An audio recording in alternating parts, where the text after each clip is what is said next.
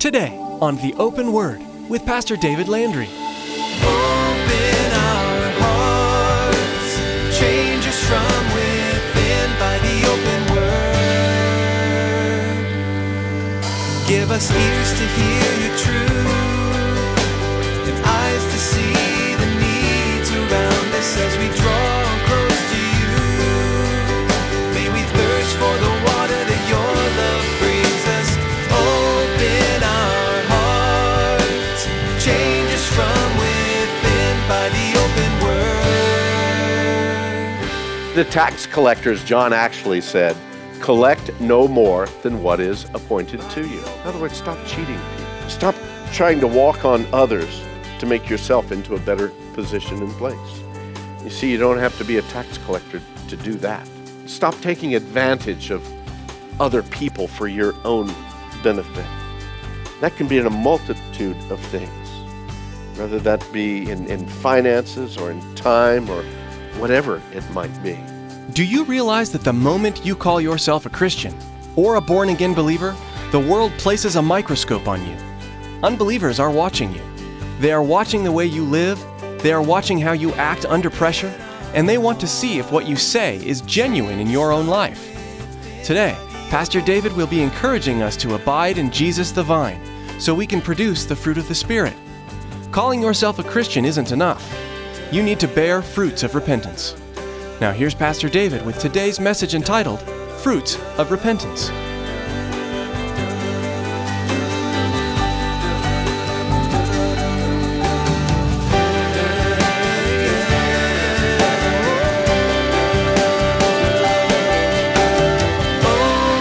our hearts, change us from within by the open word.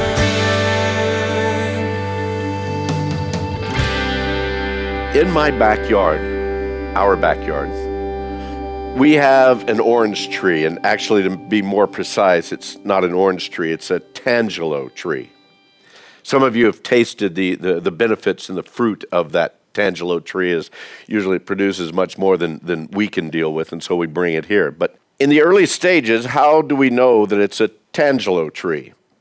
Well, there's actually a few ways that we can look and begin to believe that it's a tangelo tree, but there's really only one certain way outside of scientific tests and all, but just to the normal eye, there's really only one certain way. Some of the general ways that we can look at is we can look at this tree and we can see that it looks like a citrus tree. I mean, the type of bark that it is, the shape of the tree itself, it's definitely not a pine tree. Praise God, it's not a eucalyptus tree. It's some kind of a citrus tree. But you can't really tell for sure that it's a tangelo tree at that point. There's certain times of the year that it blossoms out, and just the beauty and the aroma of those citrus blossoms. They can actually be overwhelming, and if you have sinuses, they can really be overwhelming.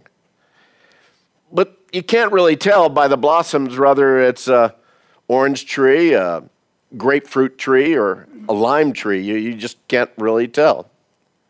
But after those blossoms bloom, they leave behind them a little bitty piece of fruit about the size of a BB that's on the tree. And even at that point, it could still be a variety of number of citrus that are grown in this area on a similar looking tree. There's only one way that you can know for certain that it's a tangelo tree, and that's when the fruit has grown out and matured. Then we know for sure. Then we harvest the fruit, we taste it, we enjoy it, and we know it for what it is. It's a tangelo tree. Now we're currently in the book of Luke, in chapter 3 of the book of Luke. But a little bit further ahead in Luke, Jesus says that every tree is known by its own fruit. For men do not gather figs from thorns, nor do they gather grapes from a bramble bush.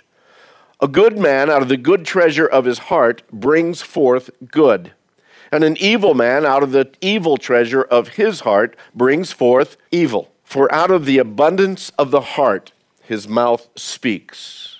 And then he adds this one other verse. He says, "But why do you call me Lord, Lord, and do not do the things which I say? You and I are known in this world, as well as in the kingdom, by the fruit of our lives.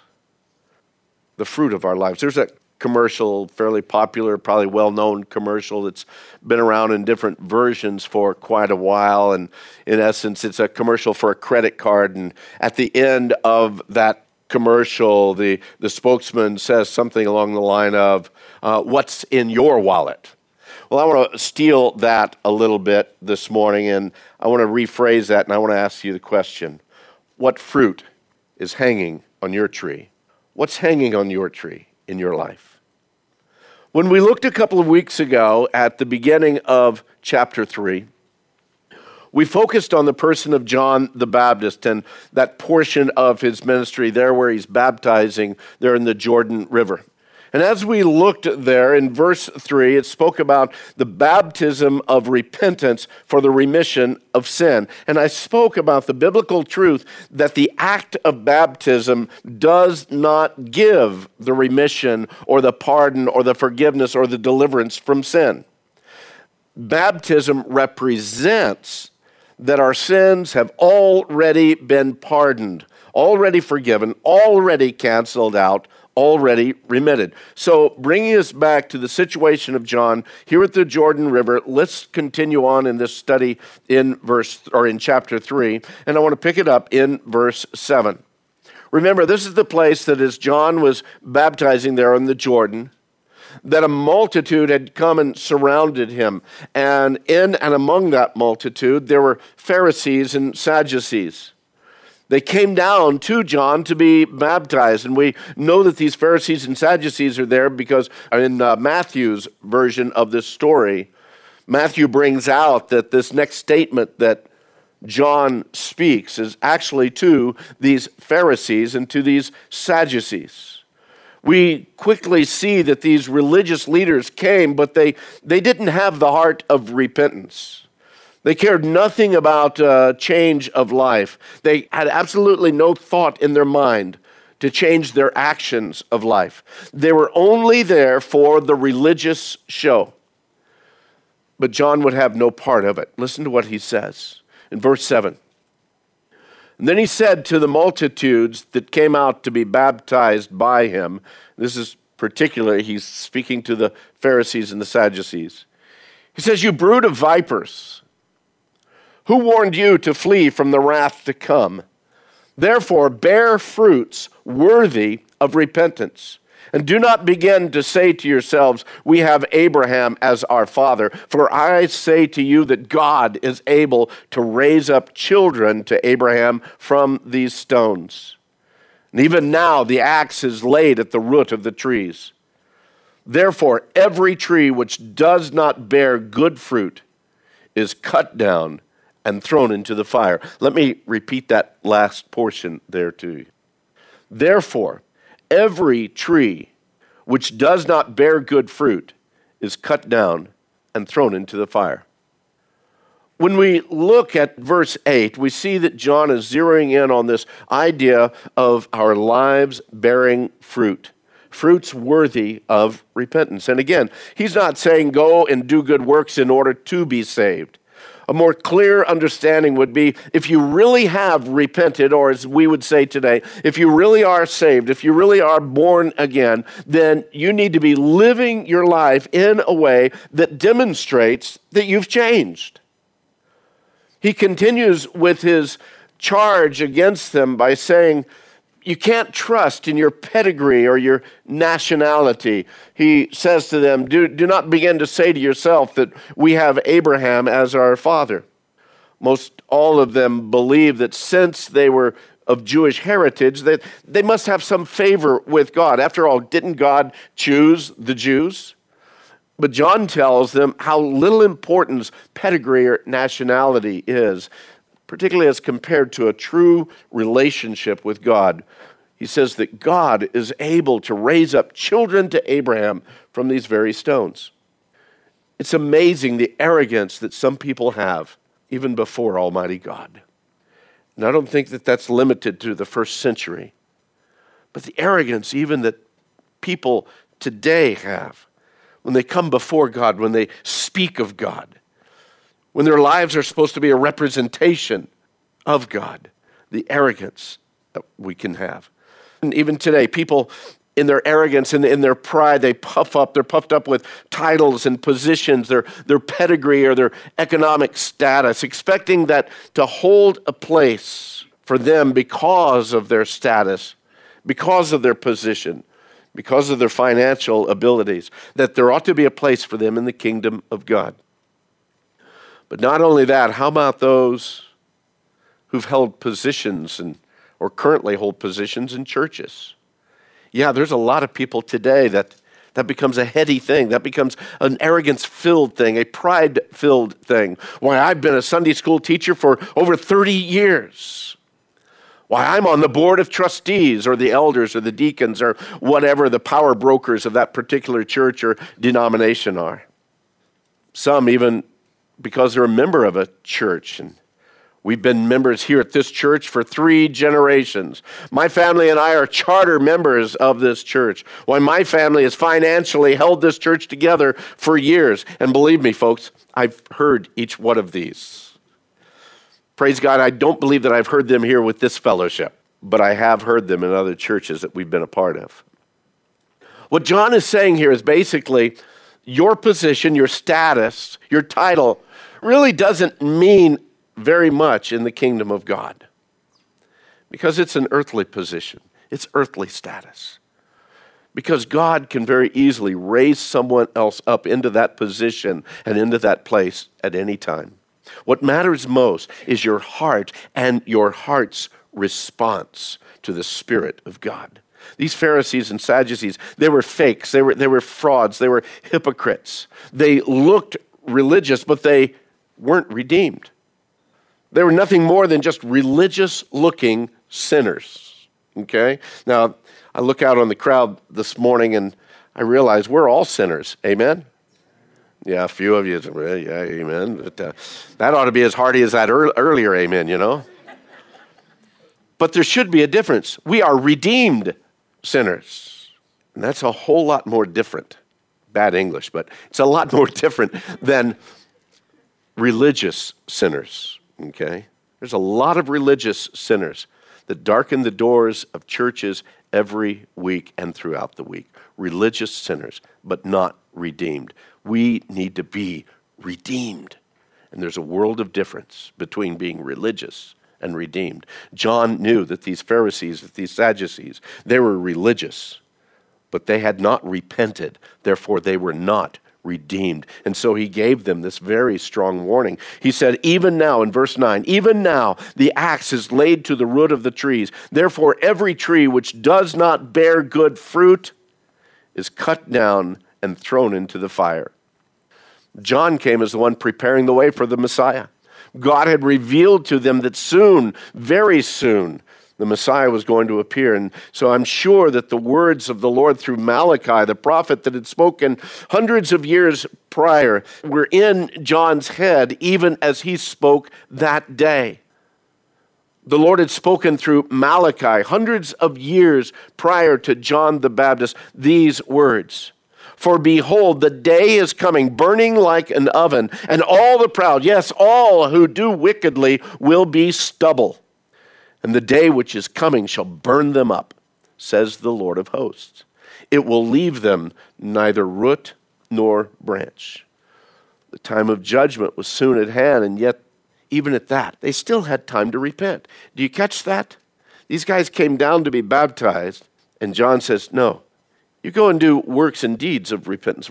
There was still an opportunity for them to change their lives, to change the focus and the drive of their lives. And instead of being religious, to truly be redeemed, there was still that opportunity. And even today, just like the Pharisees and the Sadducees, if you truly desire to be a part of God's kingdom, then you need to have a changed heart.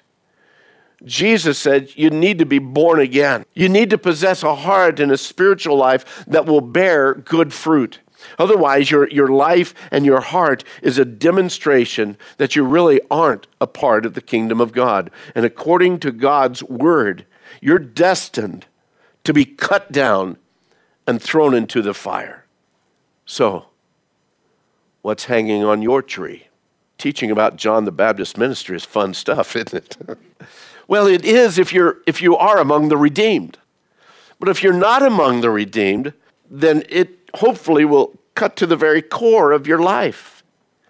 If you are part of the kingdom, if you're walking in obedience, then we look at this and say, wow, Lord, you saved me in spite of me. Thank you, Lord. Oh, for your grace, for your mercy that we sang of this morning. But if you're not walking in obedience, and if you're not really a part of the kingdom, my prayer this morning is the teaching would cut into the very core of your heart. Because I'd rather you be cut to the core of your being and repent here today than to later be cut down and thrown into the fire. So, what's hanging on your tree? Let's move on, because there's also this great multitude of others here. Not just these religious hypocrites, but there's a multitude of people all around John that are probably like most of us today. They want to do the right thing. They want to honor God in their lives. And they just didn't know how best to do that. So the people ask him, saying, what shall we do then? This is verse 10. Now they ask a very practical question, and John gave them an honest and a practical answer. Look at what he says in verse 11. He answered and said to them, he who has 2 tunics, let him give to him who has none, and he who has food, let him do likewise. Well, some might say, well, that's a social gospel. Well, I don't look at it so much as a social gospel, but it's a gospel that impacts the society that we live in. And beloved, if we truly are part of the kingdom of God, we ought to impact in a positive way the society that we're living in. We're going to have an opportunity, even as a church here in a couple of months, to join together with Trinity Lutheran Church as well as some other churches in the area with a Habitat for Humanity rebuilding of a house here in Casa Grande.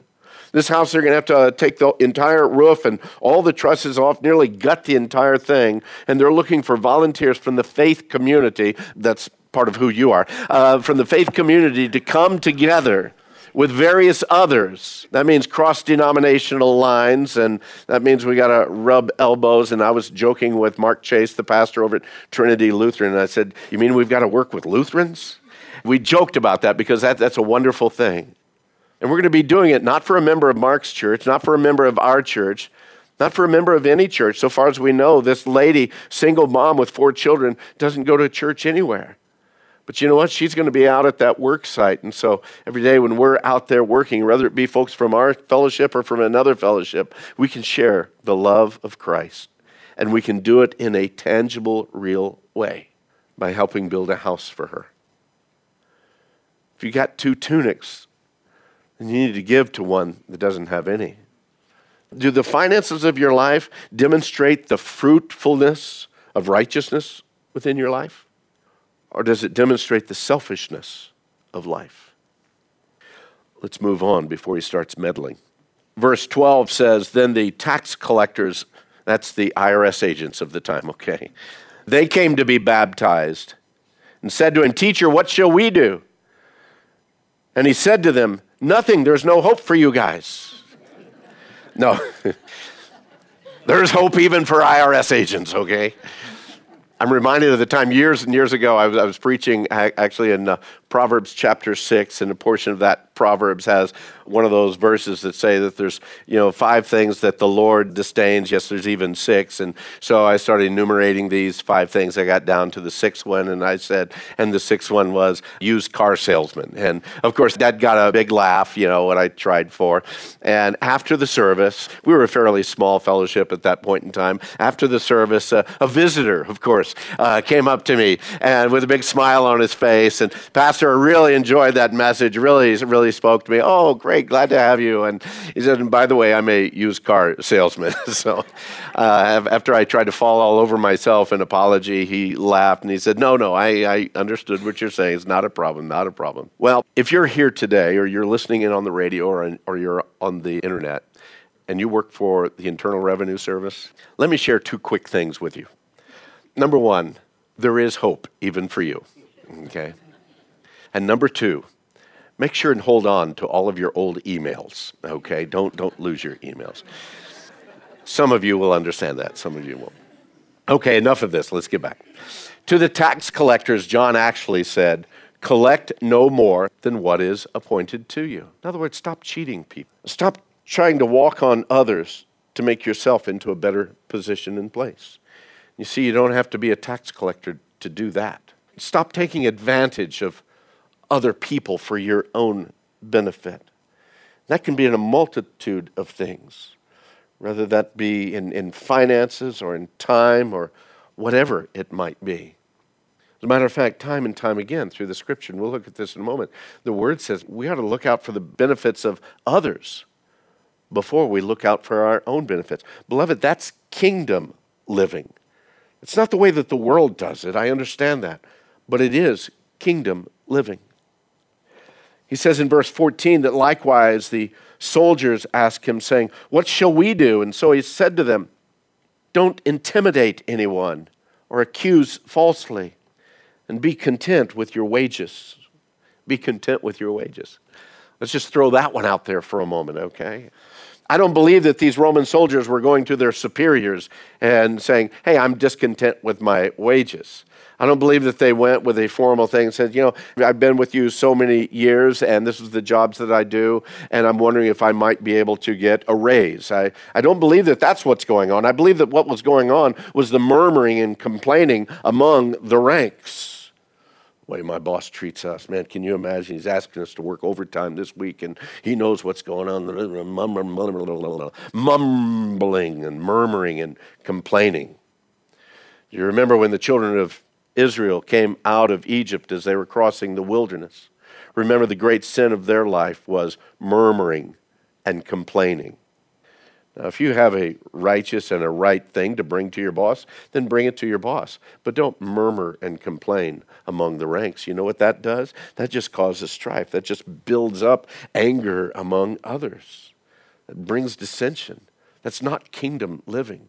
Divisiveness is of the enemy.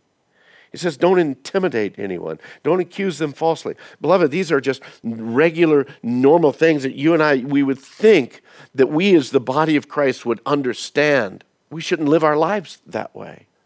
But I've known Christians serve the Lord and wanted to even serve in ministry, and yet a lot of their personality was almost intimidation. That's how they motivated people.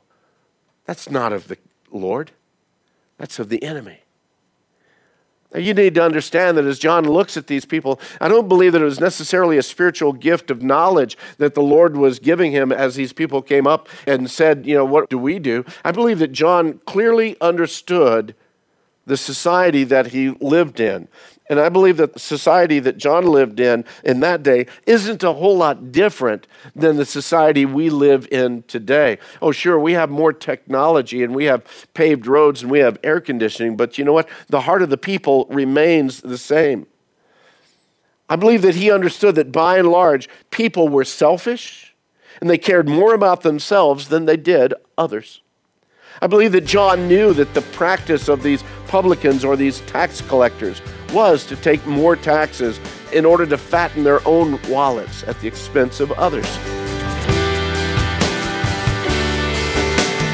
Open our hearts, change us from within by the open word. We hope that today's edition of the Open Word has been a blessing to you. If you live in the Casa Grande, Arizona area, we want to invite you to join us for worship. The messages that you hear on the Open Word are produced from worship services at Calvary Chapel, Casa Grande. Maybe the teaching you heard today is exactly what you're looking for in a church. Then please join us. We meet Saturday evenings and twice on Sunday morning, as well as throughout the week. For more information about when we meet for worship, including driving directions, log on to theopenword.com and then follow the link to the church website. Now here's Tracy with some more important information about how you can help support the Open Word. Radio programs like the Open Word are wonderful tools that God uses to advance His kingdom here on earth. And as with any ministry, there are expenses involved. Today's broadcast was professionally produced, and God has given us a vision to see the Open Word expand into other parts of the world. Would you prayerfully consider financially supporting the Open Word?